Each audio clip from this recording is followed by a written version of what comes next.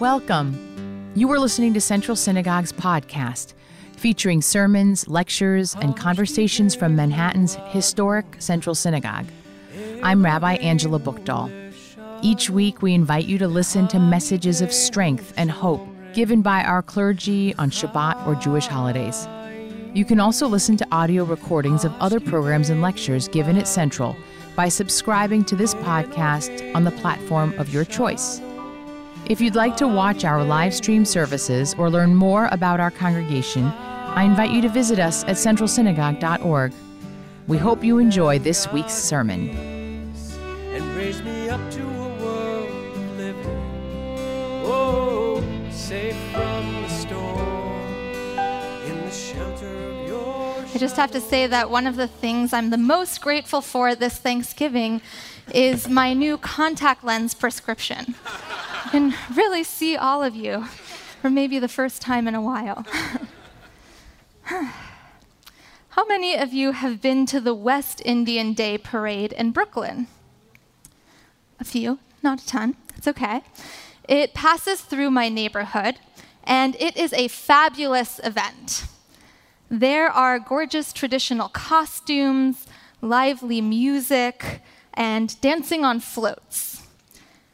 At this most recent West Indian Day Parade, Ira Glass, the famous Jewish podcast host extraordinaire, was covering the parade for his show, This American Life. How many of you have listened to This American Life? Okay, more. That's great. For reasons that were not entirely clear, he decided to interview another population of Brooklyn, Hasidic or ultra-Orthodox Jews, about their experience of the parade. On the podcast, Glass said, and I will spare you my Ira Glass impression, it's not very good. Walking up to Hasids on the street felt like walking up to people from another planet, people who had a general air of hostility or at least suspicion towards outsiders like me. They waved me off.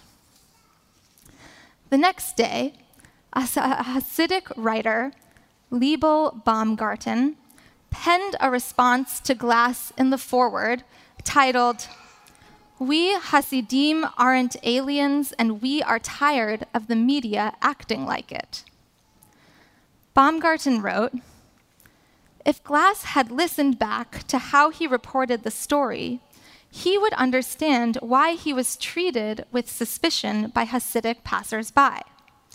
We Hasidim are used to people coming to gawk at us, and we're weary of how almost every story about Hasidic Jews gets framed in the media. Had Glass stopped me for an interview, I too would have refused." Now, and what was most possibly the most surprising element of this story, after Baumgarten's article was published, Ira Glass tweeted a kind and generous apology. He said, "This writer at JD Forward is entirely correct, and I am in the wrong here. Othering indeed, good points, Liebel Baumgarten. I won't make this mistake again." So I bring this story up not to bash on Glass or to rehash some Jewish media drama, but because I think he articulated some assumptions we tend to make about our fellow Jews, our extended family, that could use some examination. This Thanksgiving, many of us sat around the table with our friends and family and engaged in lively debate and discussion. Some moments were fun, and others probably made us feel like our family members actually were from another planet. It is likely that at some point in our meal, at least one person quoted a fact or opinion from an article, tweet, podcast, or Facebook post relevant to the conversation. Thanks to technology, the people around our Thanksgiving tables have expanded innumerably. We're not only sitting around our Thanksgiving table with our aunts, uncles, cousins, or friends, we are sitting there with every tweet, opinion, and article that they have read in the last year. So we have to ask ourselves, who is actually sitting around our table? Who deserves a seat? And who is taking up a lot of space? I would like to argue that in the coming year, Hasidic Jews should get a spot at our tables, at our dinner tables. If not in person, then at least in terms of our raised awareness about some of the issues that they face in the day-to-day. As anti-Semitism rises in the United States, Jews who publicize their Judaism, those who wear kippot, traditional dress, modest clothing, and head coverings, are the most vulnerable. Our Jewish community naturally spends a lot of time talking and thinking and worrying about anti-Semitism. So it's important to be clear and honest with ourselves that while we may have seen and even experienced increased instances of anti-Semitism over the last few years, the recent uptick of violent anti-Semitic acts in the United States are largely happening to Orthodox and Hasidic Jews in Crown Heights and Midwood and Borough Park, only miles away from Central Synagogue. That reality deserves time at our upcoming dinner conversations so that we can work towards being better allies to our extended Jewish family members. And yet, increased anti-Semitism is not the only reason that we should expand our tables to include Orthodox Jews. Anti-Semitism alone is not a strong enough basis for any relationship between Jews. The Talmud tells us, Kol Yisrael Aravim ze bazeh. All Jews are responsible for one another. Not just in hard times, but in order to create the best, most impactful, most morally responsible community, we need to learn to see ourselves as sitting around the same family dinner table as many different kinds of people. This week's Torah portion, Toldot, tells the story of a Jewish family that wrestles from its very beginning. And I want to say that if you are struggling with your family dynamics this Thanksgiving, I recommend that you read Toldot because you will feel like you are not alone. As Rebekah carries Jacob and Esav in her womb, the Torah tells us, Vayitrotzitzu bakirba. The brothers wrestled in her womb. We learn from this story that we have been wrestling with our Jewish siblings for thousands of years at this point. Yet we still receive that message in the Talmud. Kol Yisrael Aravim ze bazeh. All Jews are responsible for one another. We can wrestle and we can take responsibility at the same time. We can work on learning more about and showing up for different kinds of Jews as they experience violence and harmful assumptions about their lives.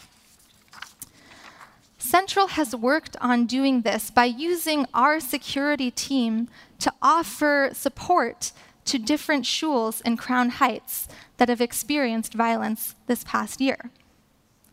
We wrestle and we take responsibility. We can wrestle with our Jewish family about our disagreements about tradition, politics, and even who gets to be called a rabbi. And we can work on adding complexity to our understanding about why different Jews make the decisions that they make. As much as we disagree, we can't dismiss them because we ourselves do not want to be dismissed. I had a wrestling type of conversation with an Orthodox woman a few weeks ago, which she turned into a moment of unity.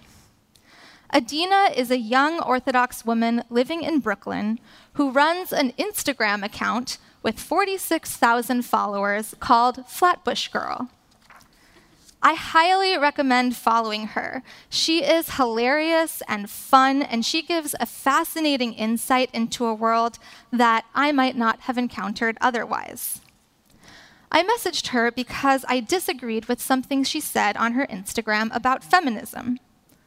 She responded, "It is so important for us to empower each other and educate women and girls. Thank you for chiming in, and thank you for your support." She then asked me to donate to Ezras Hanashim, an Orthodox women's organization in Israel that helps protect Orthodox women going through divorce and fights against some of the Orthodox media's erasure of women's faces. We can wrestle and we can take responsibility. I understand that it is extremely hard to imagine ourselves actually sitting around the dinner table with ultra-Orthodox Jews. Even though we live a few miles apart, most of our lives seem to operate so differently. We disagree deeply on some of our dearest values, particularly when it comes to issues surrounding gender. Yet when we look back on our Torah story, we can see that Jacob and Esav, the two brothers who came out of the womb wrestling, are able, after many years of dysfunction and disagreement, to eventually meet one another and embrace. Kol Yisrael aravim zeh bazeh. All Jews are responsible for one another. May we work in the next year towards making our wrestling a little more like an embrace. Shabbat Shalom. And I'd always praise your name. Thank you for listening to this edition of Central Synagogue's podcast. Be sure to subscribe so you're in the loop on future episodes. And please follow us on social media or watch our live stream at centralsynagogue.org, our Facebook page, or on national cable at the Jewish Broadcasting Service. Thanks again for joining us. Eloheinu leshalom, v'hamidenu shomer.